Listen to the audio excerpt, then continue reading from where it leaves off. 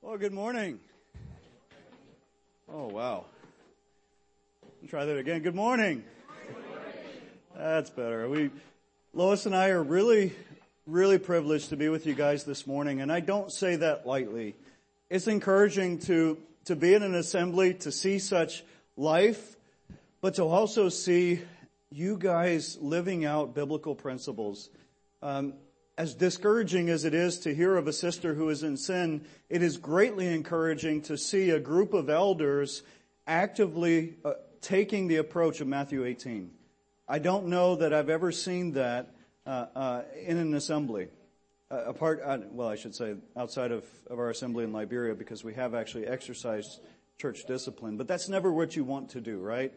And God has given Christ has given us a great formula by which we can ultimately bring someone into reconciliation with the body. And so we will actively be praying for this sister. But I just want you to know that we're encouraged to see an assembly functioning like this. Now, this morning we're going to be looking at 1 Peter chapter 1. And my hope is to impart, as the Apostle Peter did to the saints dispersed abroad in Asia, my hope is to impart to you some encouragement, that by some means you would be caused to reevaluate our perspective and our worldview, that ultimately our eyes would be turned towards the eternal perspective, that is the eternal hope which we have in Christ. And that will be the focus this morning as we look at 1 Peter chapter 1. Very quickly, though, I just want to thank you for your prayers and for your support for the work in Liberia. You guys have been very much active and very much a part of the ministry in Liberia. And I want to encourage you by that, because this is not the indigenous mission and the ministry in Liberia is not a work of Lucas and Lois Richard, nor is it a work of our Liberian co-workers Alfred and Musu Varney. It is very much the Lord's work. And it's very much a body effort. And what I mean by a body effort is that we would not be able to be on ground in Liberia doing what we were doing if it were not for the many saints back here in America who pray, who actively take part in the ministry through prayer and through support. And so I want to thank you, but I also want to encourage you that the gospel is going forward. We have new believers. Our church is growing. If you read our newsletters, you may have heard of the contractor Frank Singbe Tawa, who got saved as a result of God thwarting our plans, turning everything upside down, and ultimately doing his own thing. I recognize and I learn every year, I grow in my understanding of the providence and sovereignty of God, and recognizing that the heart of a man plans his way, but the Lord directs his steps. And so, thank you. Thank you for praying for us. Thank you for praying for our Liberian co-workers. More importantly, thank you for praying for the work of the gospel in Liberia. If you'd like to hear an update or see an update, I do have a PowerPoint and pictures and so on. On Thursday at Boca Raton Bible Chapel, I'll be giving a ministry update or missions update if you guys would like to join us on Thursday. Now, coming to 1 Peter chapter 1, we're going to begin reading in verse 1. 1 Peter chapter 1, and again we'll begin reading in verse 1.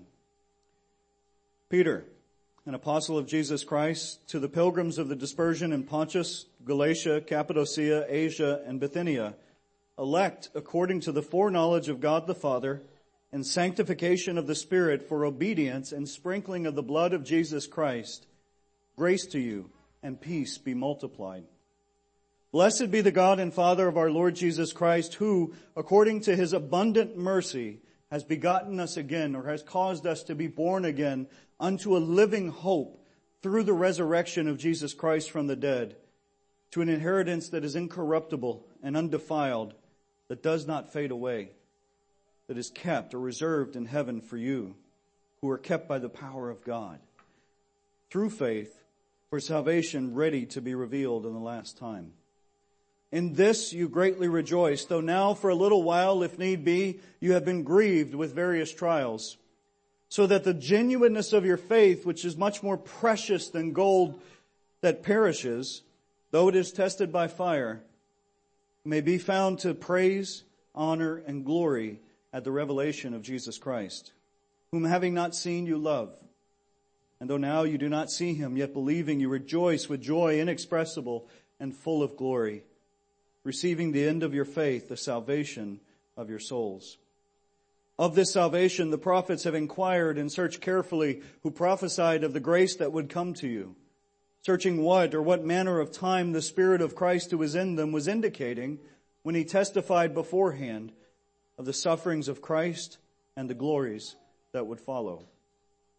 To them it was revealed that not to themselves but to us they were ministering the things which now have been reported to you through those who have preached the gospel to you by the Holy Spirit sent from heaven, things which angels desire or long to look into. Therefore, gird up the loins of your mind and be sober-minded, and rest your hope fully upon the grace that is to be brought to you at the revelation of Jesus Christ.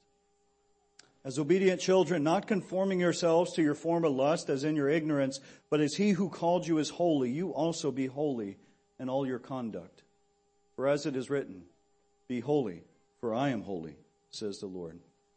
And if you call on the Father, who without partiality judges according to each one's work, conduct yourselves throughout the time of your stay here in fear, knowing that you were not redeemed with corruptible things such as silver or gold from your aimless conduct received by tradition from your fathers, but with the precious blood of Christ, as of a lamb without spot and without blemish. He indeed was foreordained before the foundation of the world, but was manifest in these last times for you, who through him believe in God, who raised him from the dead and gave him glory, so that your faith and hope are in God. Since you have purified your souls in obeying the truth through the Spirit in sincere love of the brethren, love one another fervently with a pure heart, having been born again, not of corruptible seed, but of incorruptible, through the word of God which lives and endures forever. Because all flesh is like grass, and all the glory of man is as the flower of the grass. The grass withers and its flower falls away, but the word of the Lord endures forever. Now this is the word which by the gospel was preached to you. May God bless his word this morning to us. Let's pray. Our Heavenly Father, as we come to you this morning, we recognize that we have a great privilege, a privilege which many before us did not share or did not have. That we who are born again, are redeemed and forgiven, who have the Holy Spirit of promise, can come together and come before you as saints, holy and blameless before you, and offer up our sacrifices of thanksgiving and praise, performing, as it were, our priestly duties. We thank you, Father, for your word, the word that lives and endures forever, that word by which we are able to be wise unto salvation, that word which is able to equip us for every good work, that we might be fully equipped. We thank you, Father. We thank you that the Word of God and the truths and the principles of your Word transcend time and culture and apply to us today. And so, Lord, as we approach 1 Peter chapter 1, as we look at this letter of encouragement, I pray that, Father, you would encourage the hearts of your people this morning. I pray that we would be caused to look not to the things which are seen, but to the things which are unseen. The things which are seen are temporal, but the things which are unseen are eternal. I pray, Father, that we would be caused to set our eyes on things above where you are, and not on things of the earth. That we would not live according to the flesh, but according to the Spirit, wherein is life and peace. Father, I fully recognize and I confess before you that if I speak simply in the wisdom and intellect of men, then it's worth nothing. It is in vain. But Father, if you by your Spirit do speak and apply your word to the hearts of your people this morning, then this time is valuable and is more precious than anything. So Lord, we thank you. We commend this time to you, and I ask that that your power would be perfected in my weakness. In Jesus' name. As we come to 1 Peter chapter 1, and we look at this epistle, this epistle is very much a letter of encouragement. The Apostle Peter is writing to believers that he refers to as pilgrims who are dispersed abroad in Pontus, Galatia, Cappadocia, Asia, and Bithynia. And he writes to these believers who are beginning to face persecution. They're beginning to endure trial and hardship. And by the way, after this letter is written, they will face even more intense persecution. And so the question becomes, if you were, let's say, an apostle, and you were writing to a group of believers who are dispersed abroad, living amongst different cultures, who are having so much influence from the world and are beginning to face persecution and will face even more intense persecution, what would you say to them to encourage them? What insight or Bible verse or what exactly would you give to believers who are in hardship that would encourage them and give them hope?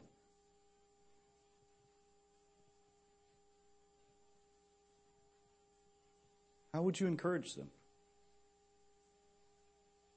By the way, I have to confess that in Liberia, Liberians tend to be more animated and they're quick to send out a amen or a hallelujah. So, but we often times have an open forum on our family Bible hour where I ask a question and people actually give answers. What would you give? What would you offer to the saints, to the pilgrims in the dispersion in first century who are facing persecution? How would you encourage them? The answer, my brothers and sisters, is very simply, remind them of the gospel. Not a man-centered gospel. Not a gospel that promises the pie in the sky, health, wealth, and prosperity, God is going to bless your life kind of gospel, which is not a gospel. But rather, give them the pure, unadulterated gospel, which is the good news that God manifested in the flesh, that He endured such at the hands of sinners so that He would be crucified, that He would take our sins upon Himself, that He would, in His own blood, make propitiation for those sins, would die and raise again, and through that resurrection would give to us eternal life and the promise of a coming kingdom.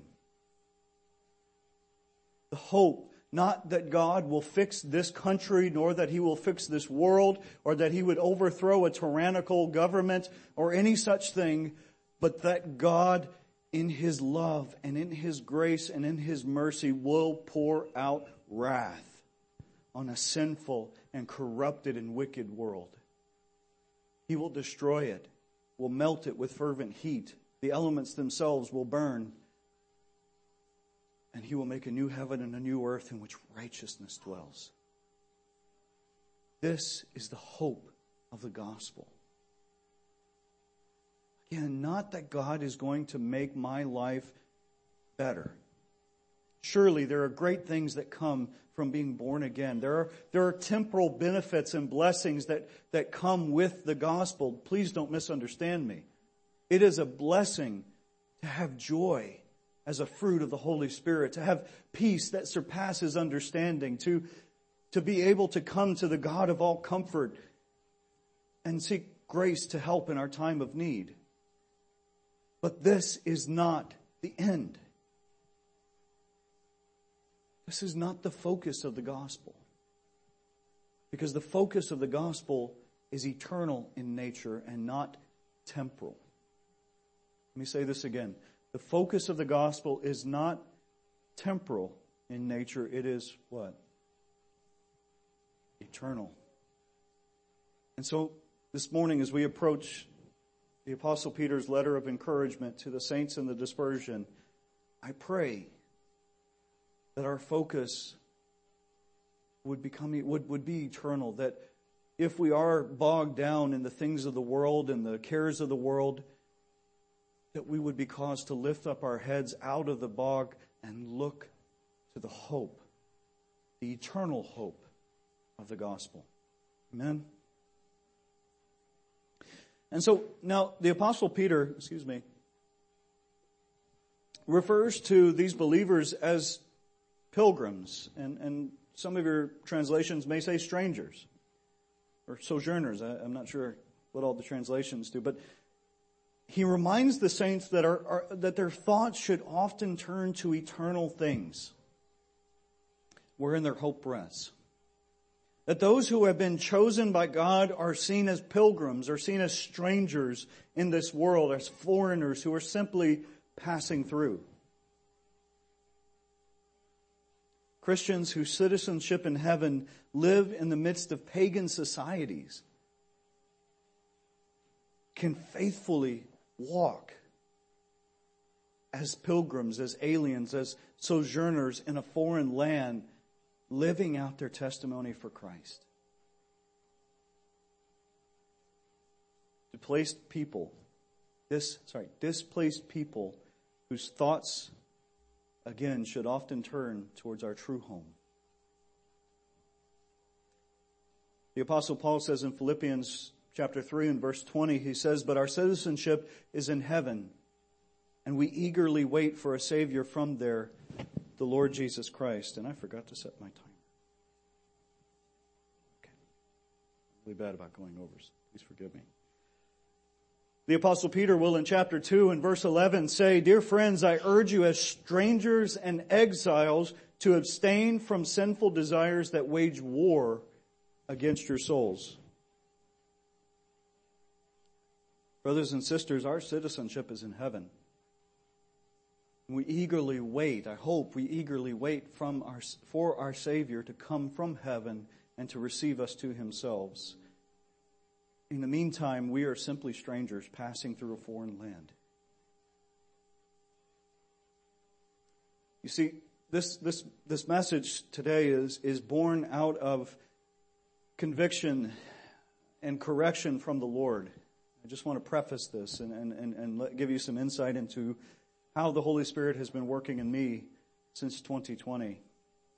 You know, at the beginning of 2020, everything was going really great for Lois and I, and for the ministry as a whole. We were seeing God bless. We were seeing God provide. We were seeing people saved. We were baptizing new believers. We were discipling. It was going wonderfully great. And then my wife gets really sick. And the next thing we know, she has a miscarriage. And then we hear COVID is coming and the borders are shutting down. And if you need to get out of Liberia, now's the time to do it. And with 4 hours notice, we jump on a plane. And I think 60 hours later, we end up in Washington State. Back to Louisiana, which is home, and ultimately with COVID. And as we were going through the whole COVID ordeal, we were quarantining in a bedroom and had the TV on and was tuned into the news. And I very quickly found my perspective narrowing.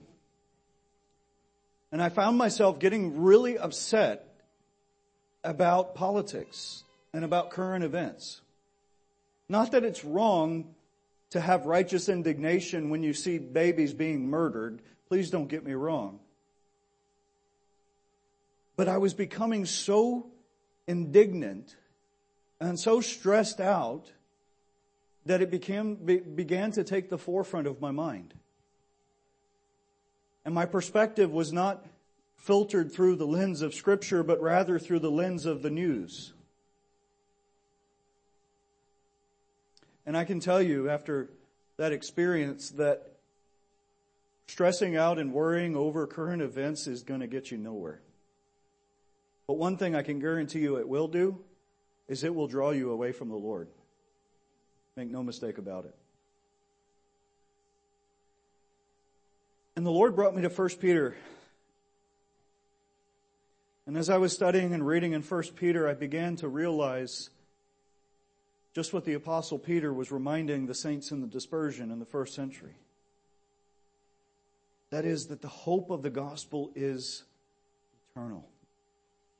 That our citizenship is not of this world. I am not defined as an American citizen.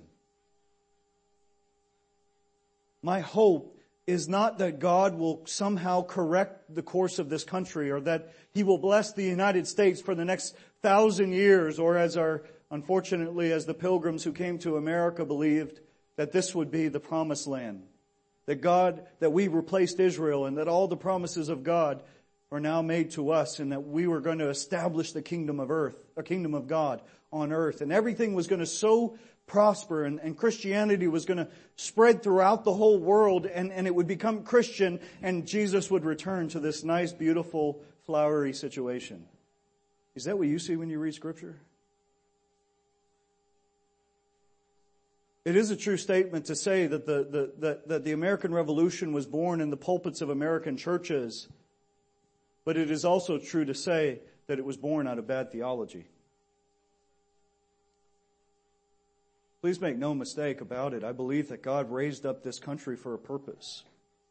If for nothing else, missions. We have sent more missionaries out than anyone else. We have been the number one funder of missions for a long time. The gospel has gone all over the world on the feet of American missionaries. So please don't misunderstand me. I see the sovereign purpose of God in this country, but I have no illusion. And please understand this. I have no illusion that the United States will be this wonderful representation of God and of the kingdom of God until Christ returns. In fact, if what Scripture says is true, ultimately we as a country will either cease to exist or will fade into significance. Our Constitution and Republic will at some point fail, and globalism will prevail, i.e. a one world government, with a one world leader, with a one world currency. Are you beginning to hear talks about that in the news? Are you beginning to see globalism in the world, in the United States? Absolutely. Because God's word is true. He didn't prophesy so that it would happen this way. He told us beforehand that this is ultimately what's going to happen. And I sincerely believe that the purpose of eschatology, of prophecy, is not to give us a detailed account of exactly how the end times will unfold, but rather to give us the end story. That yes, all of these things will happen, they will come to pass, but Christ will triumph. Jesus will return as the conquering king. He will bring the nations in submission to himself.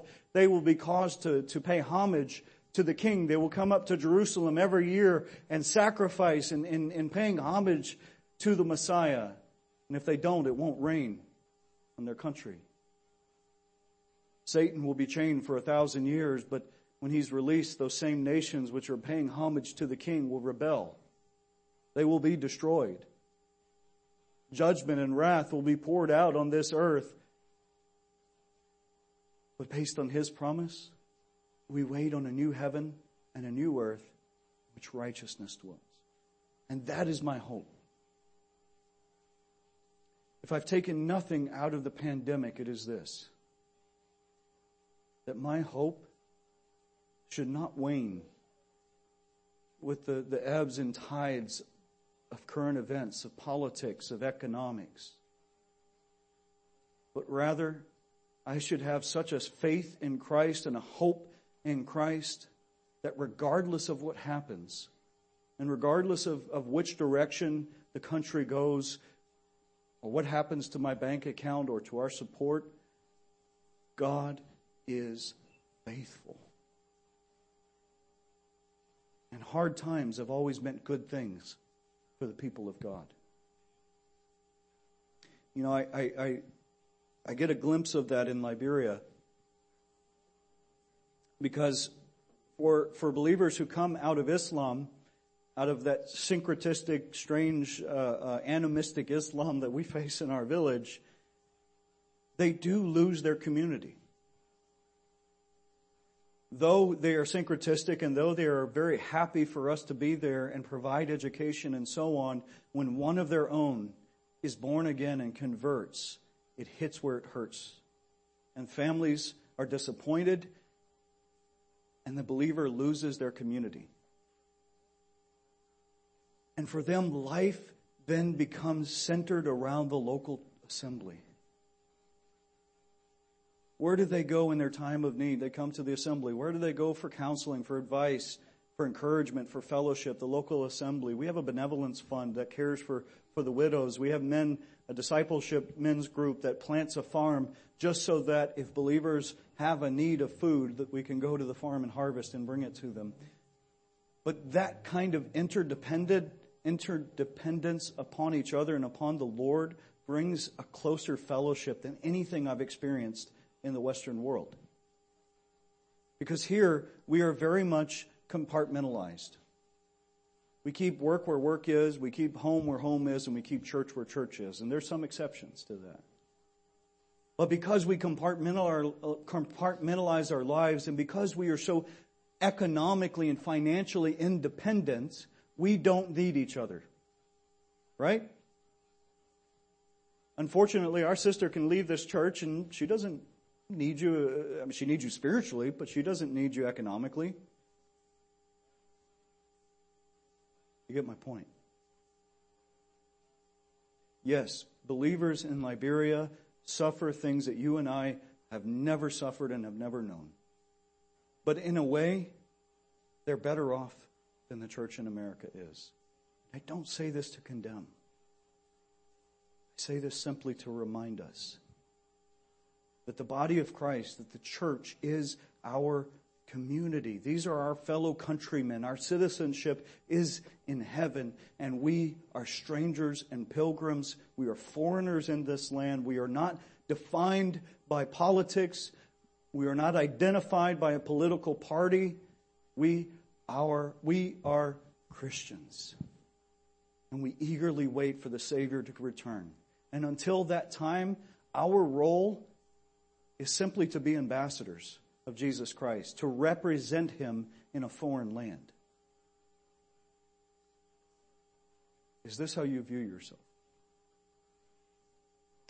Of course, I ask the question and apply it to myself. These last 2 years for Lois and I have really been a changing time in which the Lord has convicted and stretched and molded and shaped and refocused our perspective so that regardless of what happens, my blood pressure isn't going up anymore because I have a living hope in Christ. Please, I'm not trying to make myself out to be super spiritual. It's been a long process, and it's still ongoing.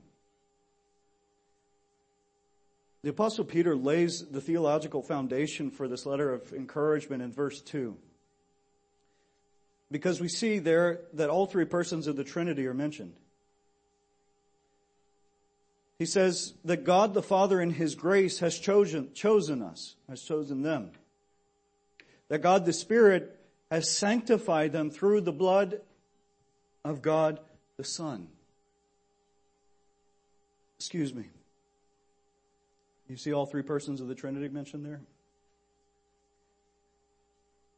In this way, Peter greets us. He greets his readers with a prayerful wish that they might experience in abundance the peace and the grace that comes with our salvation. And that salvation has been accomplished by the work of the Godhead. And so may grace and peace be multiplied to you. In verse 3, he says, "Blessed be the God and Father of our Lord Jesus Christ, who according to His abundant mercy has begotten us again," or has caused us to be born again unto a living hope through the resurrection of Jesus Christ from the dead. Brothers and sisters, the idea is that the living hope that we have in Christ is based on the resurrection of Christ, i.e., our hope in Christ is as sure and as certain as the fact that Christ lives. Let me say this again. Our hope in Christ is as sure and as certain as the fact that Christ is raised from the dead. If Christ lives, so our hope in Christ lives. And it cannot be taken away. Because look what he says. Through the resurrection of Jesus Christ from the dead to an inheritance which is incorruptible, that is undefiled.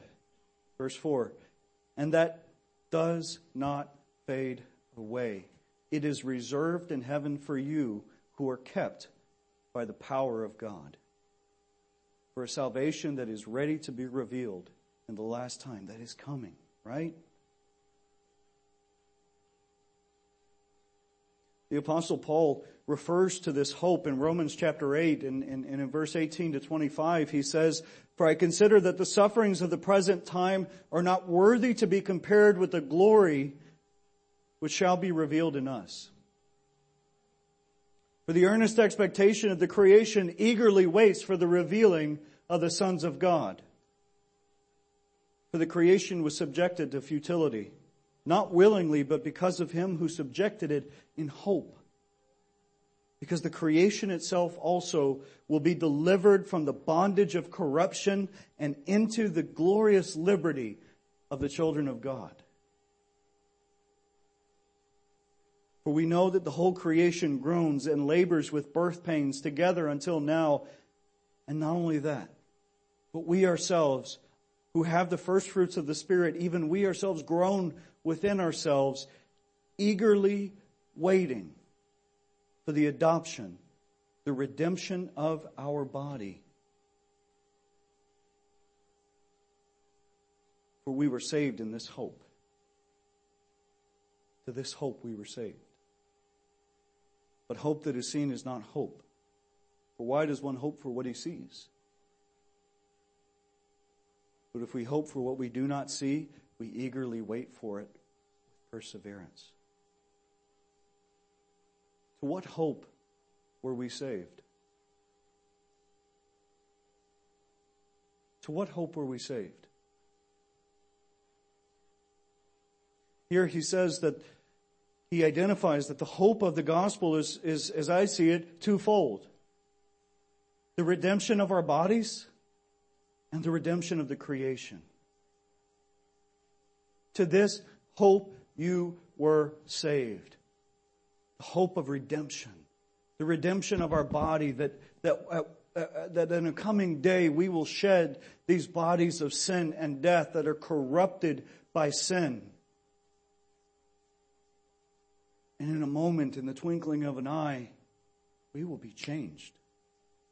And what we shall be does not yet appear, but we know that when we see him, we shall be like him, for we shall see him as he is. We will receive glorified bodies that no longer are corrupted by sin. That means no more disease, no more death, no more sickness, no more dying, no more sadness, no more suffering. To this hope you were saved. The redemption of what? The body? But not only that, the redemption of the creation. Creation itself groans with labor pains, with birth pains, waiting for us to receive our redemption. Why? So that ultimately the earth itself will be redeemed. You see what Christ accomplished on the cross? Through his death and resurrection? Not just the redemption of sinful mankind, but the redemption of a corrupted world.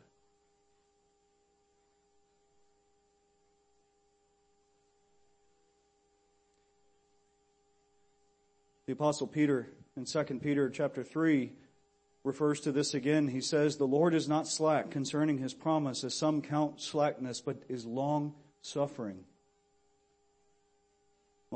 toward us, not willing that any should perish, but that all should come to repentance. But the day of the Lord, in 2 Peter 3:10, but the day of the Lord will come as a thief in the night, in which the heavens will pass away with a loud noise, with a great noise, and the elements will melt with fervent heat. Both the earth and the works that are in it will be burned up.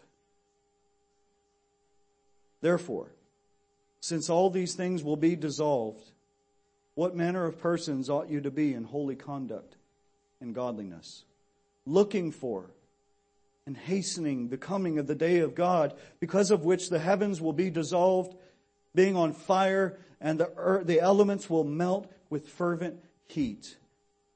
Nevertheless, we, according to His promise, look for new heavens and a new earth in which righteousness dwells. Brothers and sisters, this is the hope of the gospel. It has been the eternal plan of God, as we see further down in the chapter, that the prophets of old who prophesied, who recorded Scripture as it was breathed out by God, recognized that because of the Spirit of Christ who was in them, that they were not necessarily writing of things concerning themselves, but concerning us. I.e., it has always been the plan of God from eternity past and through each dispensation to ultimately lead up to two major events in world history: the sufferings of Christ, His first coming, and the glories that would follow His second coming. The plan and purpose of God from the time that He set a guard at the entrance to the Garden of Eden has always been to redeem His creation. And if you are born again, if indeed your faith and your trust is in Christ alone to save you, then you have been born again to a living hope. A hope which is as sure and as factual as the fact that Christ is raised from the dead and lives. To the hope that God will, in His just wrath, destroy this world, will melt it with fervent heat, it will dissolve, and there will be a new heaven and a new earth in which what dwells? Righteousness. I don't know about you, but that sounds much better than anything we could accomplish politically in this country.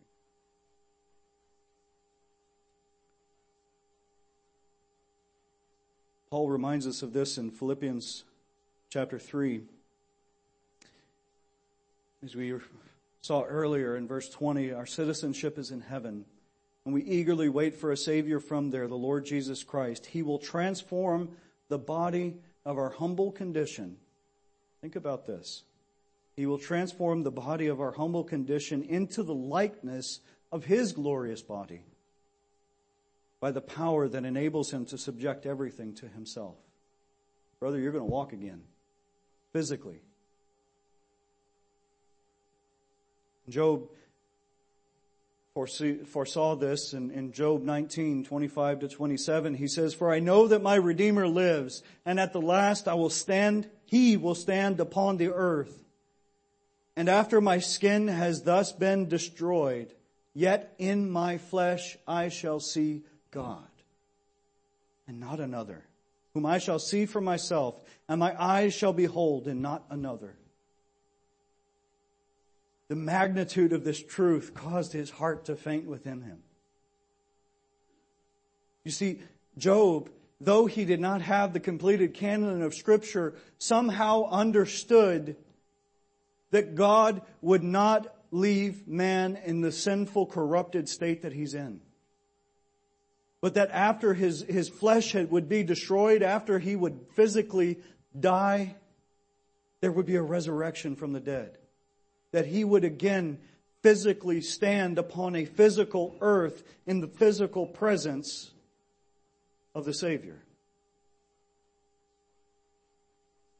You see, what that tells me is that the pie in the sky idea that we're going to be floating in the clouds playing a harp has no basis in Scripture. But that the eternal plan of God is ultimately to have a new earth. New heavens and a new earth, where God will dwell in the midst of His people, where there will be no need for the sun, that God Himself will provide the light, where ultimately only righteousness will dwell. And where you and I, who are born again, who have this hope, will physically live in the physical presence of God. Can you imagine that? I don't know what we're going to do on the new earth. Will we tend a garden? I don't know. But I know this. The hope of the gospel is the hope of eternal life. Eternal life in a physical, new body that has never known corruption. On a physical earth that has never seen sin. In the physical presence of God, whom we shall see for ourselves and not another. For we shall see him as he is. Isaiah spoke of this in Isaiah 25, and in verse 8 he says, he will swallow up death forever, and the Lord Yahweh will wipe away tears from all faces. And the reproach of his people he will take away from all the earth, for Yahweh has spoken. It will be said on that day, behold, this is our God, we have waited for him, that he might save us. This is Jehovah, we have waited for him. Let us be glad and rejoice in his salvation. We are but strangers in this land. We're only passing through. And that God will pour out wrath and judgment on this earth is a fact. But based on his promises, we wait for what? Come on, guys, you can do it. Based on his promises, we wait for new heavens and a new earth in which righteousness dwells. You know, in Liberia, the reason that we have open forum and we ask questions is just so that we know you're paying attention. It's a cultural thing. I get it. But here's a question. Which kingdom do you want? In what or in who do you put your hope?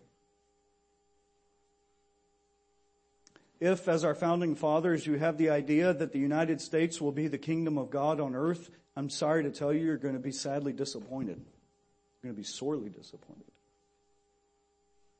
If your faith is in politicians who promise you the great things, well, I can promise you it's corruptible, it will fade, it will be taken away.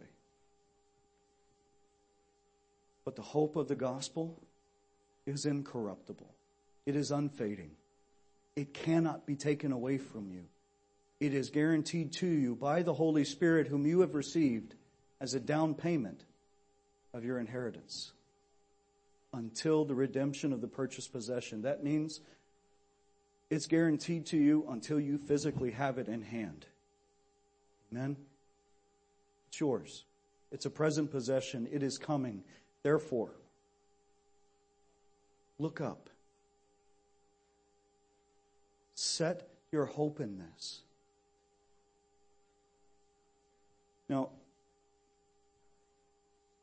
forgive me, I didn't go through all my notes, but if I could, I would leave you, if I could leave you with one exhortation, it would be from verse 13.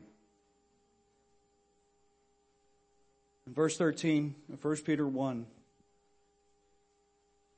Peter says, therefore, gird up the loins of your mind, be sober, i.e. be sober-minded, and rest or set your hope completely, fully, on the grace that is to be brought to you at the revelation of Jesus Christ.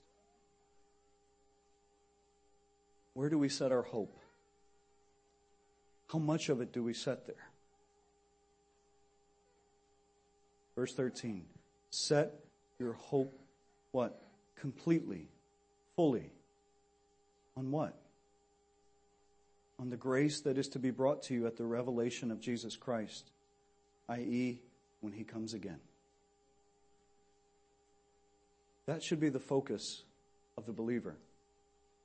Our eyes should be looking to what is coming. That is the hope of eternal life. The Apostle Peter very clearly intended that theology would somehow actually produce hope in us. And this is a point that I really want to make as I leave you. Lamentations 3, we often love to quote in verse 23, but if you back up a little bit to Lamentations 3:21, it says, "For this I call to mind, and therefore I have hope. Because of the Lord's faithful love, we do not perish, for His mercies never end. They are new every morning. Great is His faithfulness." But look at what he said there. "For this I call to mind, and therefore I have" what? Hope. You see, brothers and sisters, a Christian's joy is independent of his or her circumstances. Our joy is not defined by what is around us. Knowledge alone cannot produce the great joy. Knowledge alone cannot produce the great joy of experiential security from freedom, and freedom from fear. This is not original to me. Please understand. God's omnipotent sovereignty needs to be coupled with faith in His sovereignty. I.e., faith turns sound doctrine into sound practice. Faith turns sound doctrine into sound practice. Faith acts on the content of theology and produces conduct that corresponds to that content. Let me say this again. Faith acts on the content of theology and produces conduct that corresponds to that content. What that means is that if my faith is in the living hope of the gospel, which is eternal, then it should produce in me a living hope. It's one thing to know end-time prophecy. It's one thing to study end-time prophecy. It is another thing to trust, to have faith and hope in the eternal plans and purposes of God. For this I call to mind, and therefore I have hope. If you are reading Scripture and you are seeing such wonderful truths and learning such wonderful theology, and it's not producing hope, then I want to question where your faith is. Because real faith produces real hope, which produces real works. Because faith without works is what? Dead. In this case, it's simply believe what God has already said and let it produce hope in you. And don't be distracted by the things of the world, brothers and sisters. Don't be like me. Because I can tell you that to be carnally minded is death. But to be spiritually minded is life and peace. Let's pray. Our Heavenly Father, we thank you that our joy as a Christian is independent of our circumstances. I thank you, Father, that regardless of what happens in this country and what happens in this world, it does not change the truth of your word. It does not in any way take away from the hope of the gospel. Father, I thank you that you have given us some insight into the future so that we might know that you will ultimately prevail. That you will pour out wrath and bring justice to an unjust and wicked and sinful world. That you will, with great heat, melt the elements and dissolve the earth. And that based on your promises, we wait for a new heaven and a new earth in which righteousness dwells. Father, thank you. Thank you that we have been born again to this hope. That you have caused us to be born again unto this hope. I thank you that this hope is sure as the fact that you live. Lord, I pray for each and one of my brothers and sisters, and I pray for myself this morning that as we would leave from here, as we would tune into the news or listen to current events, that our faith would not wane, that our hope would not be set aside, but that our perspective would be reset to eternal things. Father, I pray that you would help us to be a people who are able to persevere in faith and in hope. A people who are not easily distracted nor easily discouraged. Who, though we might face trial or persecution, would endure it with joy and with patience, knowing that our faith, which is more precious than gold, though it is tested by fire, will result to the praise, glory, and honor at your coming. Lord, I pray that we would call these truths to mind and therefore have hope. Father, we do pray for our country. We do ask for a reprieve. We pray, Lord, that you would turn things around, that you would give wisdom to our leaders, that there would be revival in our country again. But Father, we are not so naive as to think that we know your will in this situation. So arrogant to think that we know your will in this situation. So Father, regardless of what your plan is for the United States, I pray that we would not be wavered. I pray that our focus would continue to be eternal, that we would identify ourselves as citizens of heaven, as ambassadors of Christ, and that we would not be discouraged at the direction of our country. So Lord, we pray, nevertheless, not as we will, but as you will. So Lord, as we depart from here, I pray that our hearts would be encouraged, that we would be reminded of the eternal truths of the gospel, and that we would live out our faith in the midst of a wicked and sinful world.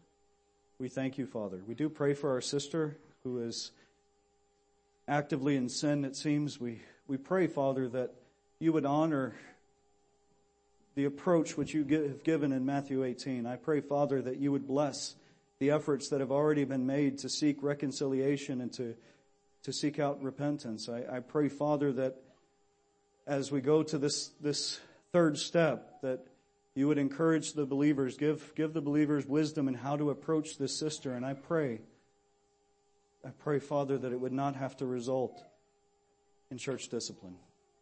We do pray that you would bring our sister to repentance, and that you would enable this assembly to encourage her and welcome her back in love. Father, we thank you for the body of Christ, for the community which we have in Christ. We thank you for the privilege that is ours to be members one of another, members of your church. We thank you, praise you in Jesus' name.